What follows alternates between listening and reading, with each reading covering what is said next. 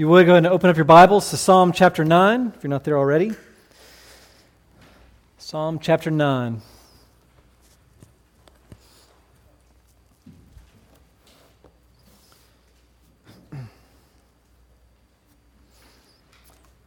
All right. One of the reasons people love to talk about their favorite band, their favorite restaurant, maybe their favorite movie, is because somehow their joy isn't completed until they share it with somebody, so that somebody else could see the glory that they see in their favorite band, restaurant, or movie. Well, Psalm chapter 9 is a psalm of praise and thanksgiving. And David is sharing with the people about the glory of God and His power to deliver His people. He wants the people to join him in marveling at God's righteous judgments against His foes. In this psalm, we don't know the specific event that he has in mind, but we get a gist of the situation. And we see three main characters. We see God, we see His people, and we see the wicked nations. The wicked nations, the Gentiles in this text, they don't fear God. They don't listen to Him. Frankly, they don't care about Him at all. As a result, they oppress God's people. They do all sorts of terrible things to them. And so, the people of God, who do know God, they go to Him, and they cry out to Him, and they ask Him to take up their cause against these evil and oppressive Gentile nations. And God, thankfully, He listens to the people of God. He hears their cry, and He responds with a powerful act of judgment to save them. And the final thing we see then is that the people of God respond to God's act of judgment to save them. They respond by rejoicing and by telling the story of their deliverance to the world. And that's what I want to leave you with this morning. You also have a story of deliverance to share with the world.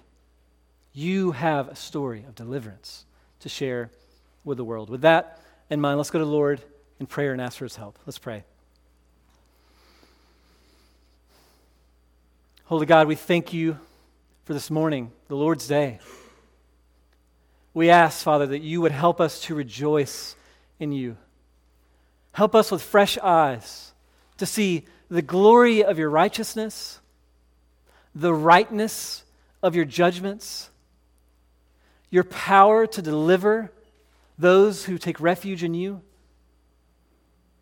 Restore to us the joy of our salvation this morning. Would You use even me as I preach this word to do that? Help me where I fall short. Fill in the gaps. Would You bless Your people? We pray this in Jesus' name. Amen.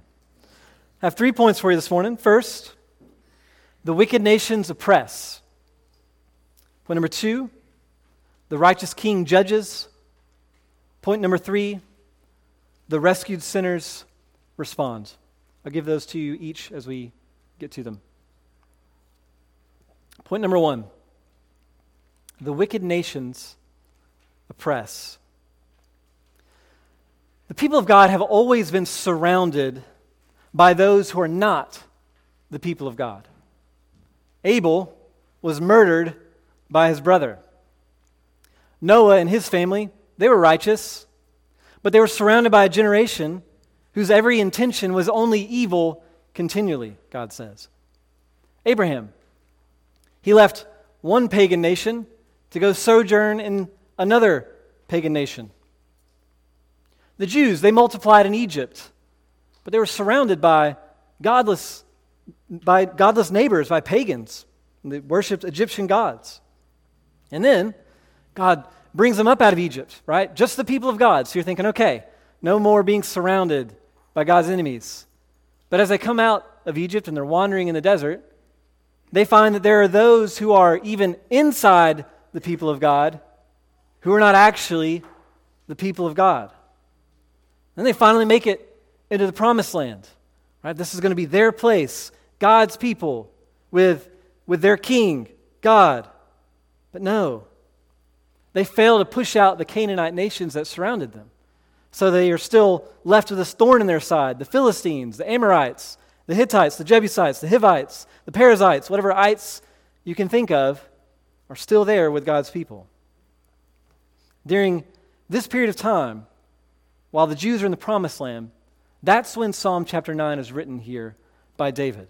So when we see the wicked, we see words like the nations, we read about the oppressors in our text, they are here referring to these tribes that surrounded Israel in the promised land. If you know your Old Testament, you know that Israel has had a bad relationship with the Canaanites since the very beginning. Even when they were still in the desert, before they even made it into the promised land, they were fighting one another. So while the Jews were in the desert, the Amalekites, they looked at them like a wounded animal out there. And they saw an opportunity to come out and to pounce on them, to get the upper hand on Jerusalem. When the Jews sought safe passage across the Jordan, the Edomites, they refused to let them come through. They were already like, no, we're against you. You can't come in. And then the Jews, they finally made it into the promised land, and like I said, they failed to push the nations out.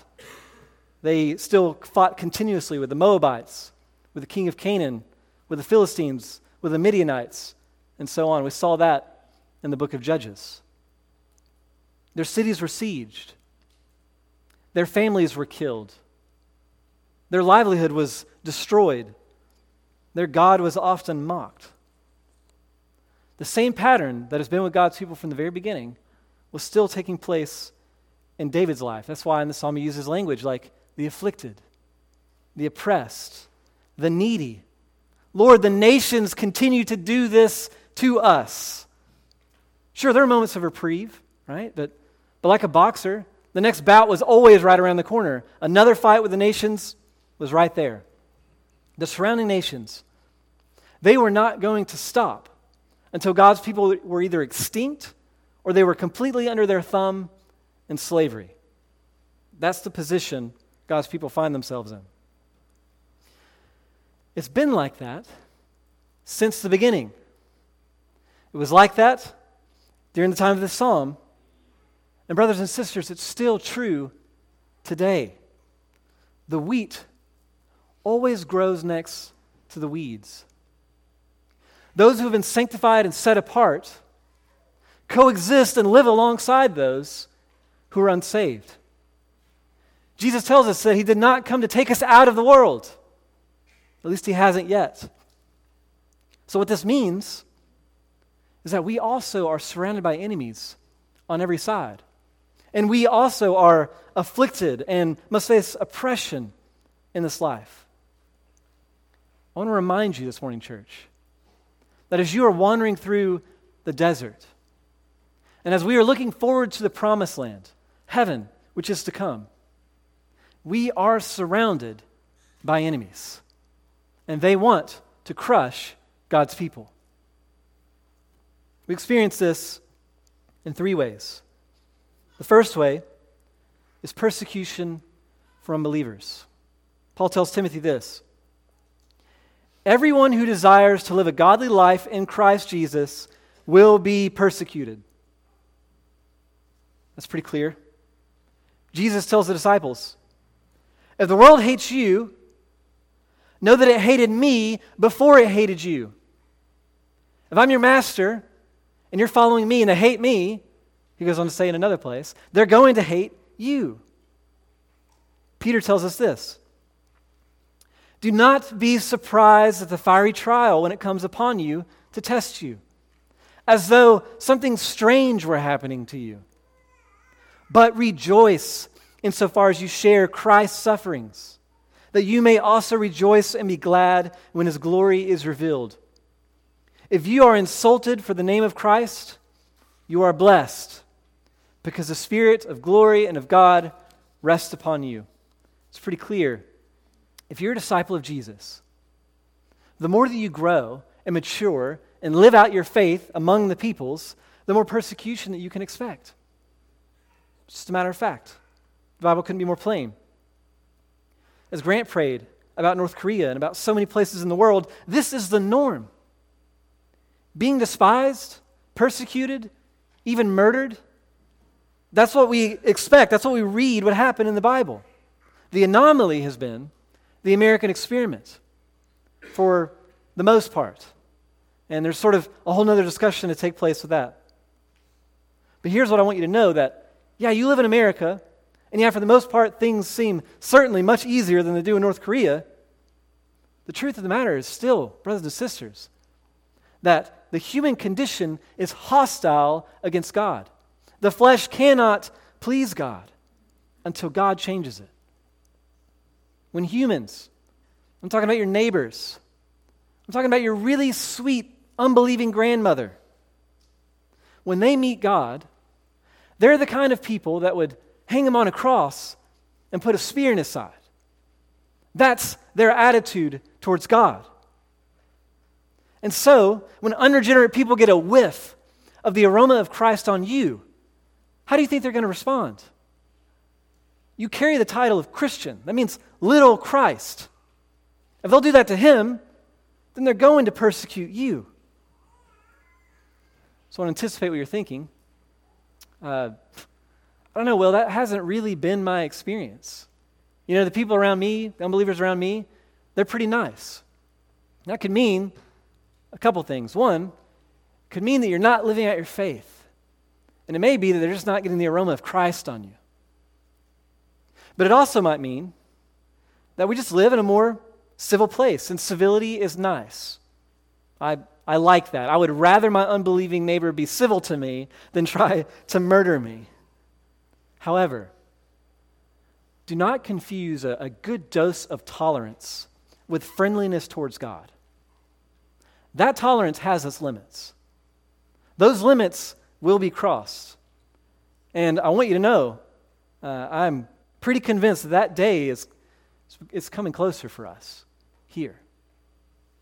Do not be surprised when the fiery trial comes on you. Now listen, I don't say this that you're going to be paranoid. I don't want you to be cynical. I don't want you to be self-righteous, like, I'm saved and all you people aren't saved, right? Your unbelieving coworker is in fact an enemy. But that does not mean that we should suspect their every motives, that we should be mean to them, right? That we should not be civil towards them. Absolutely not. Should not treat them poorly. The Bible is clear. It says the exact opposite. Love your enemies. Be exceptional in the way that you treat your enemies. Pray for them. Do good to them. Be humble that you've been saved by grace through Jesus Christ, and let that control the way you treat your enemies. And then leave the final judgment to God. It's not our place to go and take the sword. Jesus didn't come to bring a sword. He hasn't yet. We're going to leave that to him. For now, we love, we evangelize. But nonetheless, again, be aware of your situation. Some of you have already lost jobs because of the fight. You know, some of you already have strained relationships with loved ones. It's coming. So be ready for it. Again, do not be surprised when the fiery trial comes for you. The second way that we are surrounded is by temptation in the flesh. When you're saved, you might think, all right, no more wrestling with sin, we're good. But that's not what happens, is it? That's not our experience. God doesn't take it all away at once. Instead, the moment of your salvation actually kicks off a lifelong war with your flesh. Far from creating more peace in your life, actually, it's kind of like God took a grenade and tossed it in and it just blows the whole thing up. That's when the fight starts to get crazy. Because before you were saved, you just went along with your flesh. This is my desire, and you just kind of tugged you along, and you just kind of went after it. There was no real resisting or anything. It was easy to sin. But now that you have a new set of spiritual desires, there's a conflict. There's this raging war between what I want to do and what I don't want to do, what my spirit wants to do and what my flesh wants to do. Your flesh wants to destroy you, and it wants to take the reins of your heart. It wants to regain control and lead you into sin and to gratifying its every desire. Paul describes it this way in Romans chapter 7. For I do not do the good I want, but the evil I do not want is what I keep on doing. Why? because I delight in the law of God in my inner being, but I see my members, that is like my flesh, another law, waging war against the law of my mind, and making me captive to the law of sin that dwells in my members. Do you see that warring language? Do you see the inner self surrounded by the outer self, fighting off the enemy, this fleshly desire? And then Paul says, "Wretched man that I am, who will deliver me from this body of death? Who will deliver me from my enemy?" We're going to talk about deliverance later in the sermon. There's a third way that we are surrounded and afflicted, and that is the devil. It's a little cheesy, but Verbal Kent, he was onto something when he said, "The greatest trick the devil ever pulled was convincing the world he didn't exist." That's true of us, even as Christians. It's really easy for us to forget that there is a real Satan with real minions who really is trying to destroy you. Peter tells us this: "Be sober-minded, be watchful.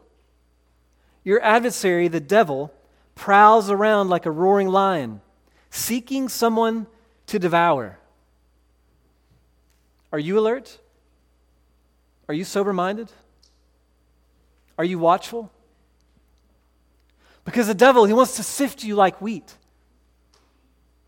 He wants to find you unaware, and like a lion jumping out from tall grass, he wants to rip you apart, limb from limb. He's there. That is a real enemy surrounding you. God hasn't taken us out of the fray. He has not yet taken Satan and his demons and locked them in the pit of hell.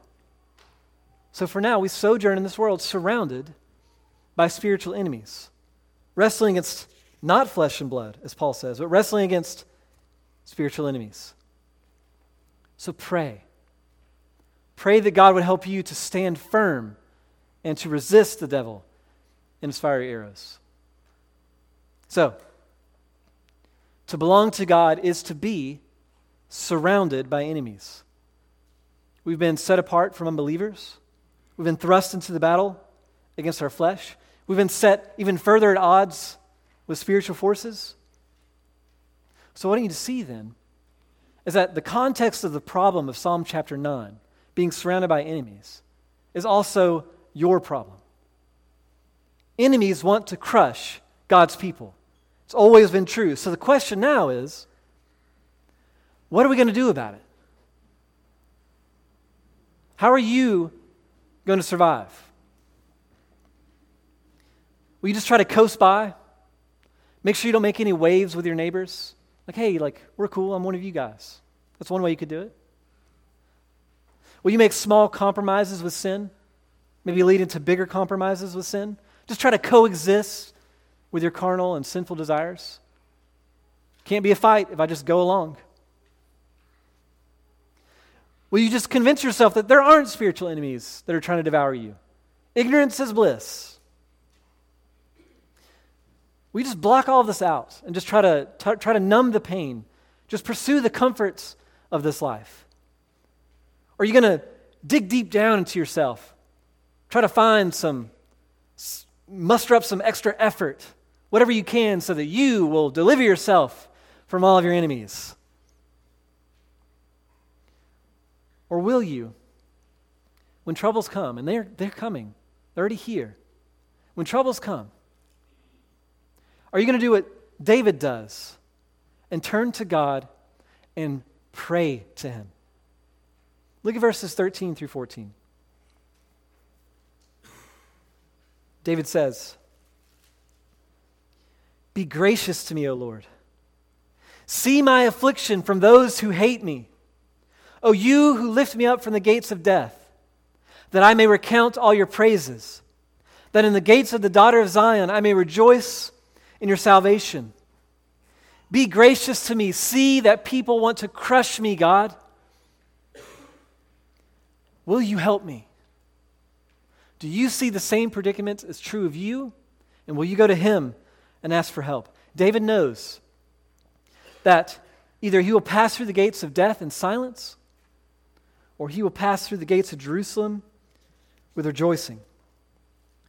David will either have a story to tell about God's deliverance, or he will not have a story to tell at all. And he knows that if he's going to survive the enemies that surround him, it will be because his gracious God saves him. He has nothing else. But should he expect that God will hear his prayers? How does he know that his prayers won't be in vain? How does he know that he's not going to be left to his enemies to destroy him? That brings us to point number 2. The righteous king judges.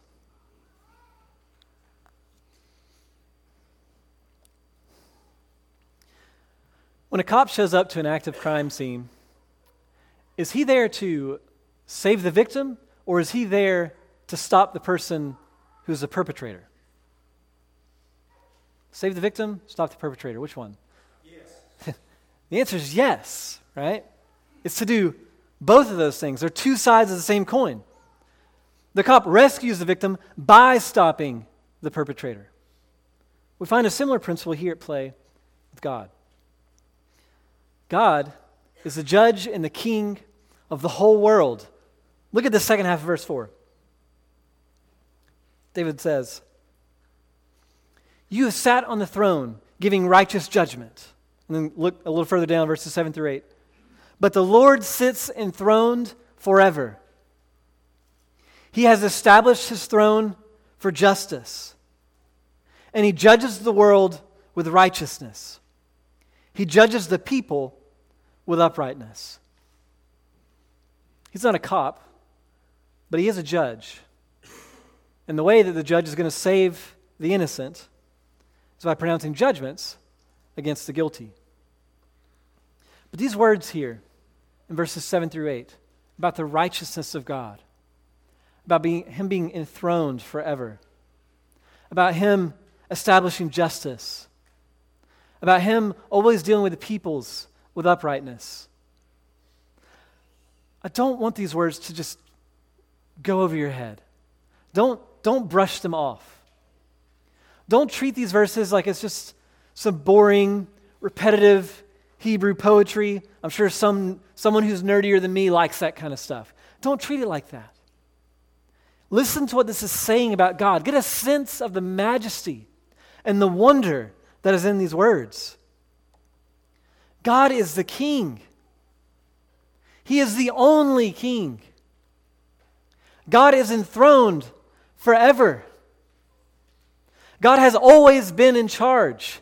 God will always be in charge. God has always been righteous, and he will always be righteous.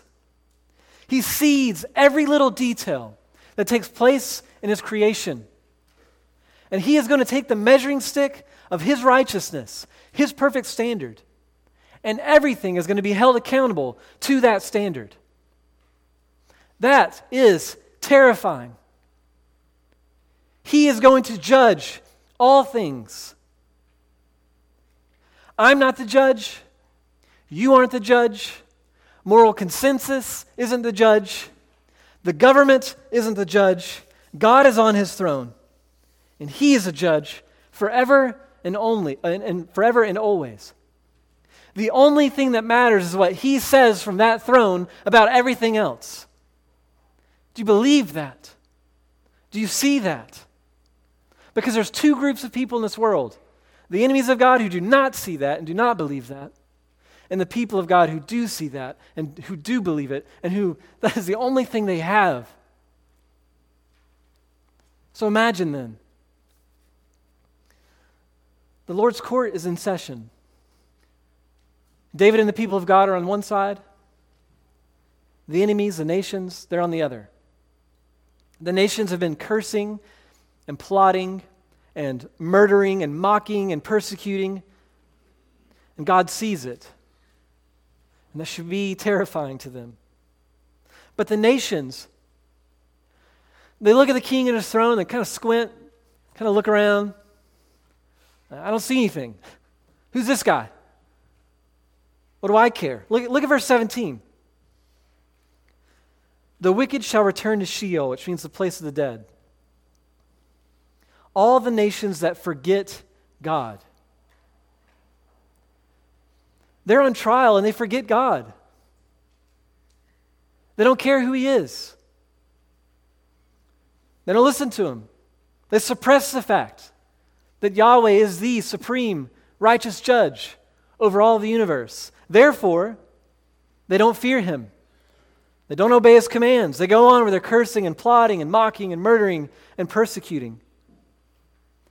They set a trap for their own feet, David says. But David and the people of God, they're in that courtroom, and they look at him and they say, "This is the I Am. This is Yahweh. He is the King of the universe. He is all-powerful. Lord, I trust in You. I want to confide in You. Will You take up my cause? Will You help me? Will You deliver me?" They view God completely differently than the wicked nations. They see Him for what He really is, which is why David also writes here in verses 9 through 10. The Lord is a stronghold for the oppressed, a stronghold in times of trouble. And those who know Your name, they put their trust in You. For You, O Lord, have not forsaken those who seek You. And then jump down to verse 12. For He who avenges blood is mindful of them. He does not forget the cry of the afflicted. That's how the people of God view Him. The wicked nations ignore Him, but God's people take refuge in Him. And God responds with righteous judgment, which is, depending on which side you are, the most terrible thing or the most comforting thing in the universe. Here's what that judgment looks like. Look at verses 3 through 6. When my enemies turn back, they stumble and perish before Your presence. For You have maintained my just cause. You have sat on the throne giving righteous judgment. You have rebuked the nations. You have made the wicked perish.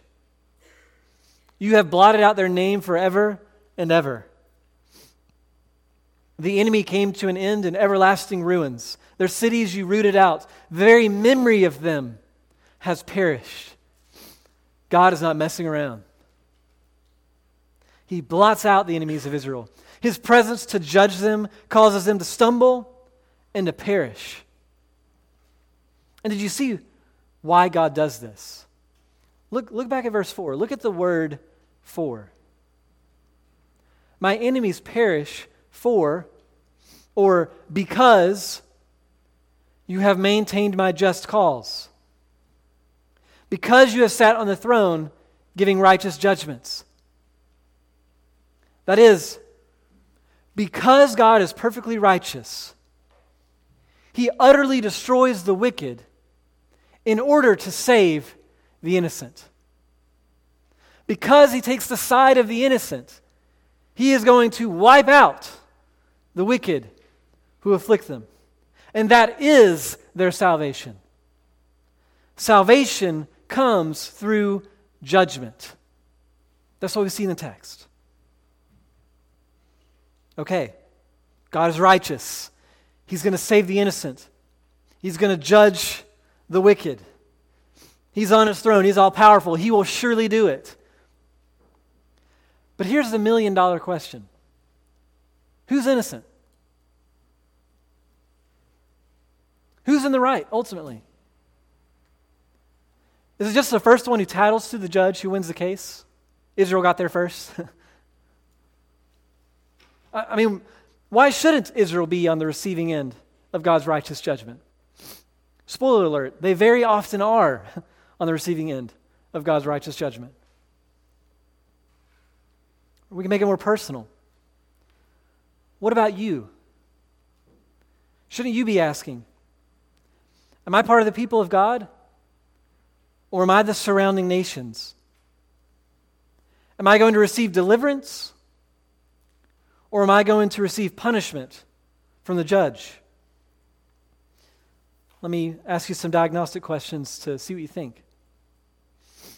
Can you say that you were totally innocent?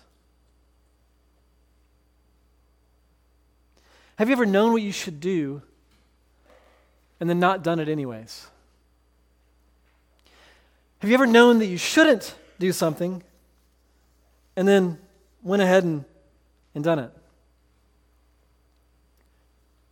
Do you ever mistreat people? Do you ever put your interests ahead of the interests of others and act selfishly? Jesus says, love your neighbor as yourself. Can you honestly say that you have perfectly and consistently loved your neighbor as yourself? When you die and you come into the presence of the eternal King, and he is on his throne, and he takes the measuring stick of his perfect righteousness, and he holds it up against your life, how are you going to do? Is God going to nod approvingly? Wow, you passed. That was really good. You're totally righteous. No, I'm afraid, friends, that none of us is inherently innocent. None of us is righteous on our own. And the justice of God is a terrifying reality for every single person on this planet. That's the bad news. That's part one of the story. The good news is that there is a way to be made right with God. And there is a way to be counted as perfect and righteous, not because of yourself, but because of what Jesus has done for us on the cross. The righteousness of God is available to those who through faith, trust, and wholly lean on Jesus Christ. You see, David didn't go to take refuge in God because he was perfectly innocent. Far from it. He went and took refuge in God because he knows that God forgives sins. He goes to God and says, I am not righteous, but you make righteous judgments. You made a covenant with Abraham, and you're going to keep it. And Lord, I don't want to be on the outside of that covenant. Would you help me to believe and to trust in you? And would you cleanse from my name all of my iniquities? That's why he writes later in the Psalms about this very thing. He knows that he's no better off than the Canaanites, except this fact. Blessed are those whose lawless deeds are forgiven and whose sins are covered. Blessed is the man against whom the Lord will not count his sin. Friends, if you are going to survive God's perfectly just judgments, then your sins have to be covered too. You must go to Jesus. And I'm telling you that Jesus Christ is dead for you today. You can repent of your sin and trust in him in this very moment and throw yourself on his mercy. And he is compassionate and he will do it. And he will count you righteous and innocent. And when he comes back to judge all of the earth, he will not treat you as an enemy, but instead he will treat you as a friend, and you will be safe and secure from the wrath of God. There is no other hope for David, or for me, or for you. So go to him, and he will receive you into his loving and forgiving arms. And then he will take up your cause against your enemies. Think about the three surrounding enemies I mentioned in point 1. Unbelievers, your sinful flesh, the spiritual enemies. In Christ, God has already defeated them, and at his return, he will fully and finally defeat all of them. Said another way, he has already saved us from our enemies. But a day is coming when he will come back and he will fully and finally save us from our enemies.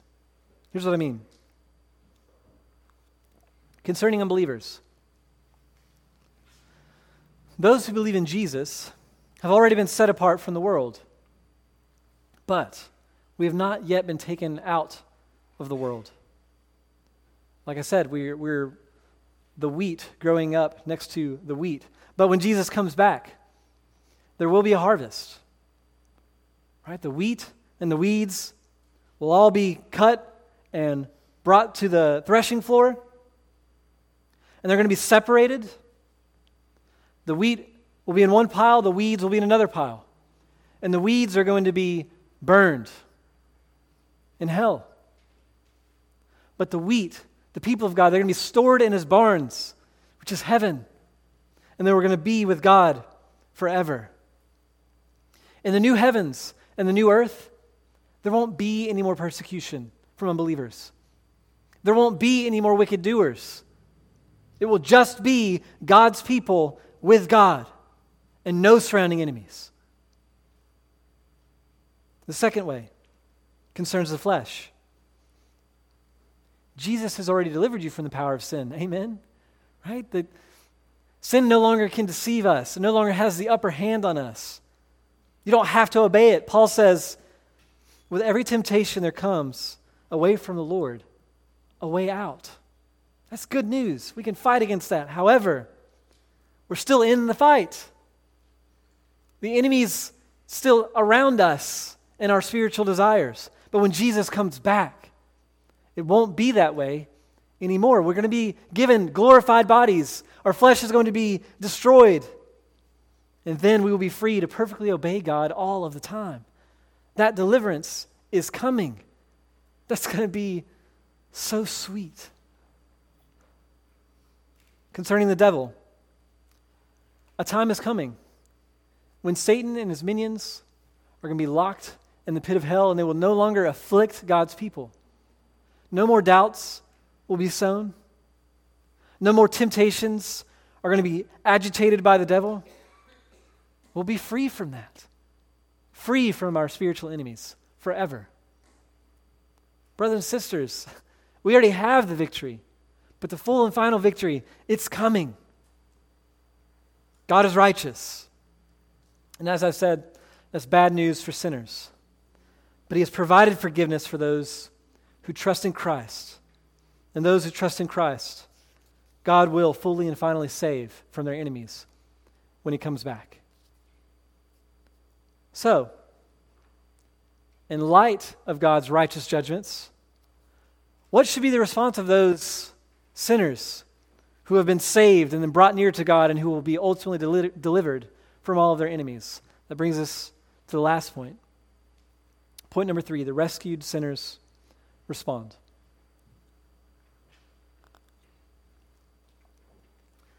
Psalm chapter 9 describes 3 different but related ways that people respond to God and his righteous judgments. The first way is that the people of God rejoice. Look at verses 1 and 2. I will give thanks to the Lord with my whole heart. I will recount all of your wonderful deeds. I will be glad and exult in you. I will sing praise to your name, O Most High. Jump down to verses 11 and 12.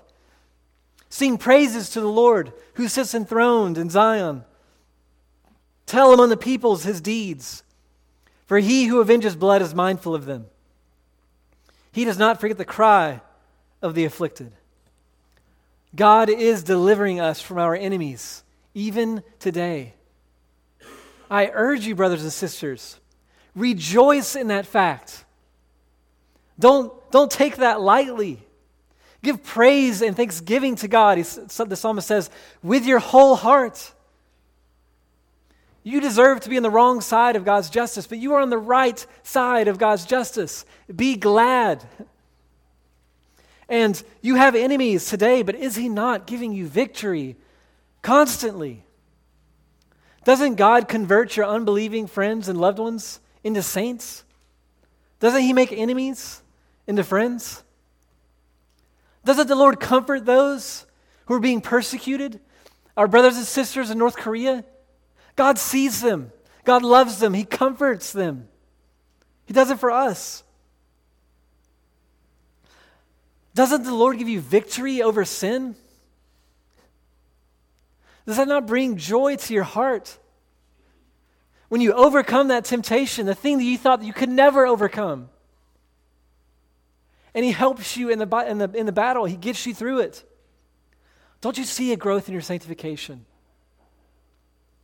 Don't you have an increased hatred for sin and an increased love for God? That's God's doing. Praise him for it. Give him thanks. Hasn't the Lord protected you from the fiery arrows of the enemy?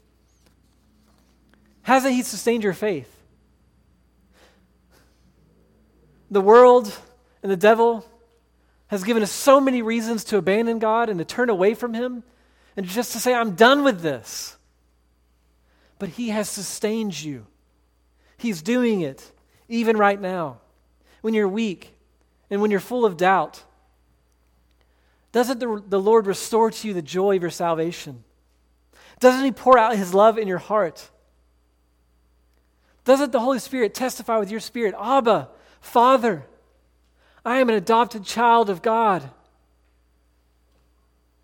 Won't you rejoice in these truths and praise Him and give Him thanks with your whole life?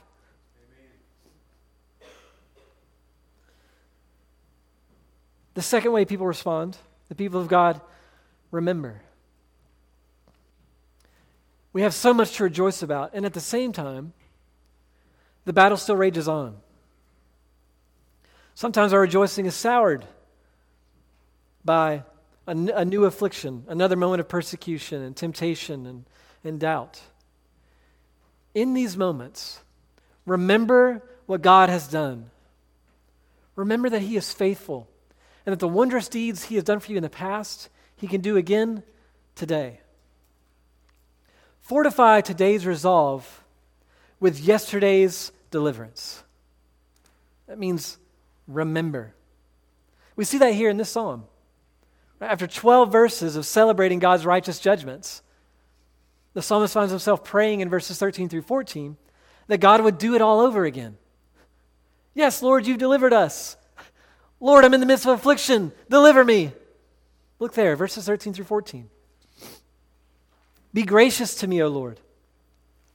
See my affliction from those who hate me. O you who lift me up from the gates of death, that I may recount all your praises, that in the gates of the daughter of Zion I may rejoice in your salvation.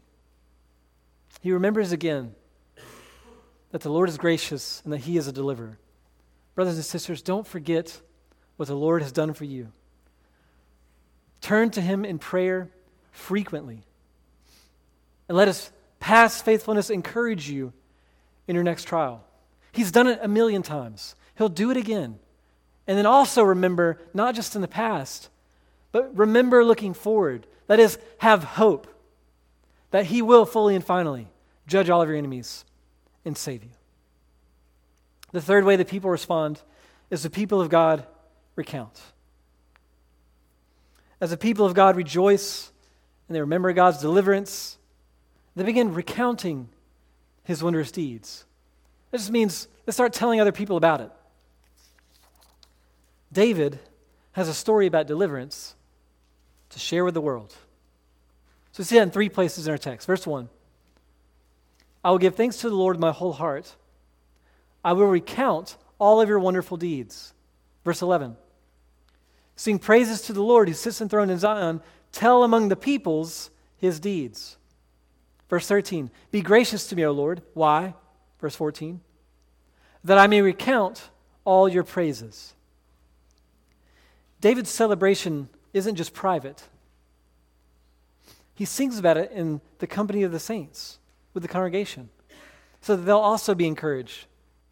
Just a simple application here. Don't underestimate how important it is that you sing among the congregation. Isn't it great to know that just by opening your mouth in song, you can build up your brothers and sisters around you? You're doing something. You don't know who might see or hear you on a Sunday morning. You don't know. You're not always going to find out how it is exactly that you have helped build them up that morning. But just some examples. When I see Katie Miller holding baby Mitch, singing about God's faithfulness, it kind of helps snap me out of just going through the motions. I'm like, oh yeah, God really is faithful. She's holding baby Mitch in her arms and singing right now. Can't I sing like Katie? And I'm encouraged. Or when I see Dan and Susan sing, all I have is Christ, I'm reminded that those lyrics are real. I'm not just mouthing the words. All I have is Christ. And so I'm encouraged when I see them sing, when I hear them sing. So do that. Sing together loudly and proudly to your Lord, all types of songs, but also the songs that are about his wondrous deeds, so that we can lift one another up. But David doesn't just sing about this in the context of the congregation and only for the saints, but he also sings so that all might know just how glorious God is. He is recounting God's works to everyone. God is zealous for his glory to go out to all the peoples. So then, Christian, we should be zealous too, that God's glory would go out to all the peoples. God didn't show you his blazing glory so that you would put it under a lampshade, right? Stick it under a bowl, put it under the bed. No, he's given you his glory so that you will spread it to other people. So go and tell them about what God has done. Did you know that a mixed multitude of people went up with the Jews out of Egypt? It wasn't just Jews. Some Egyptians and other folks went with them too. Why did they do that? What about Rahab? She wasn't a Jew. Rahab was a Canaanite. What about Ruth, one of the most famous women in the Bible? She was a Moabite. I mean, she was like a sworn enemy of God's people.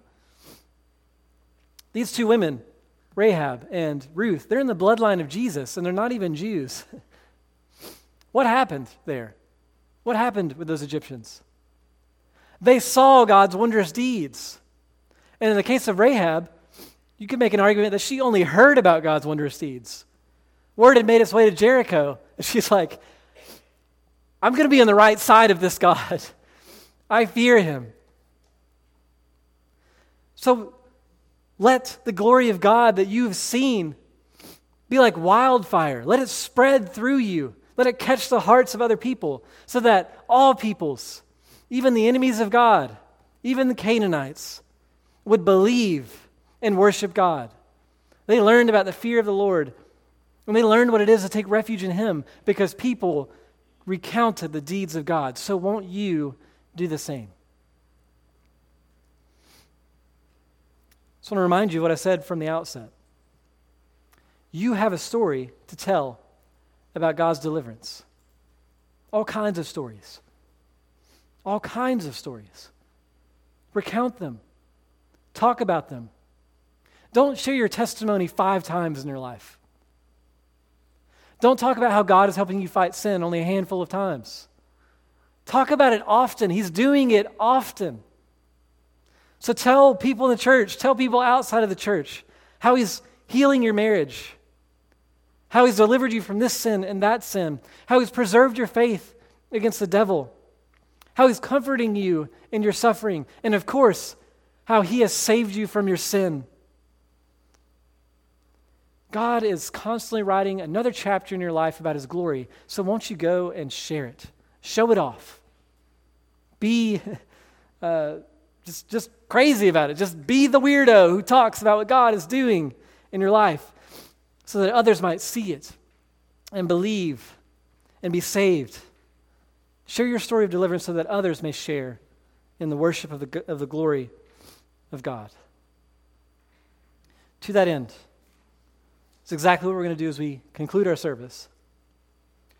We're going to publicly pray a prayer of praise, and then we're going to sing about God's glorious deeds. We're going to joyfully recount all that he has done. First, let me pray, and then our brother Michael will come up. Holy God, we thank you for your word. We thank you that you've revealed to us who you are, a righteous judge and a king that is merciful and compassionate. We thank you, Lord, for saving us.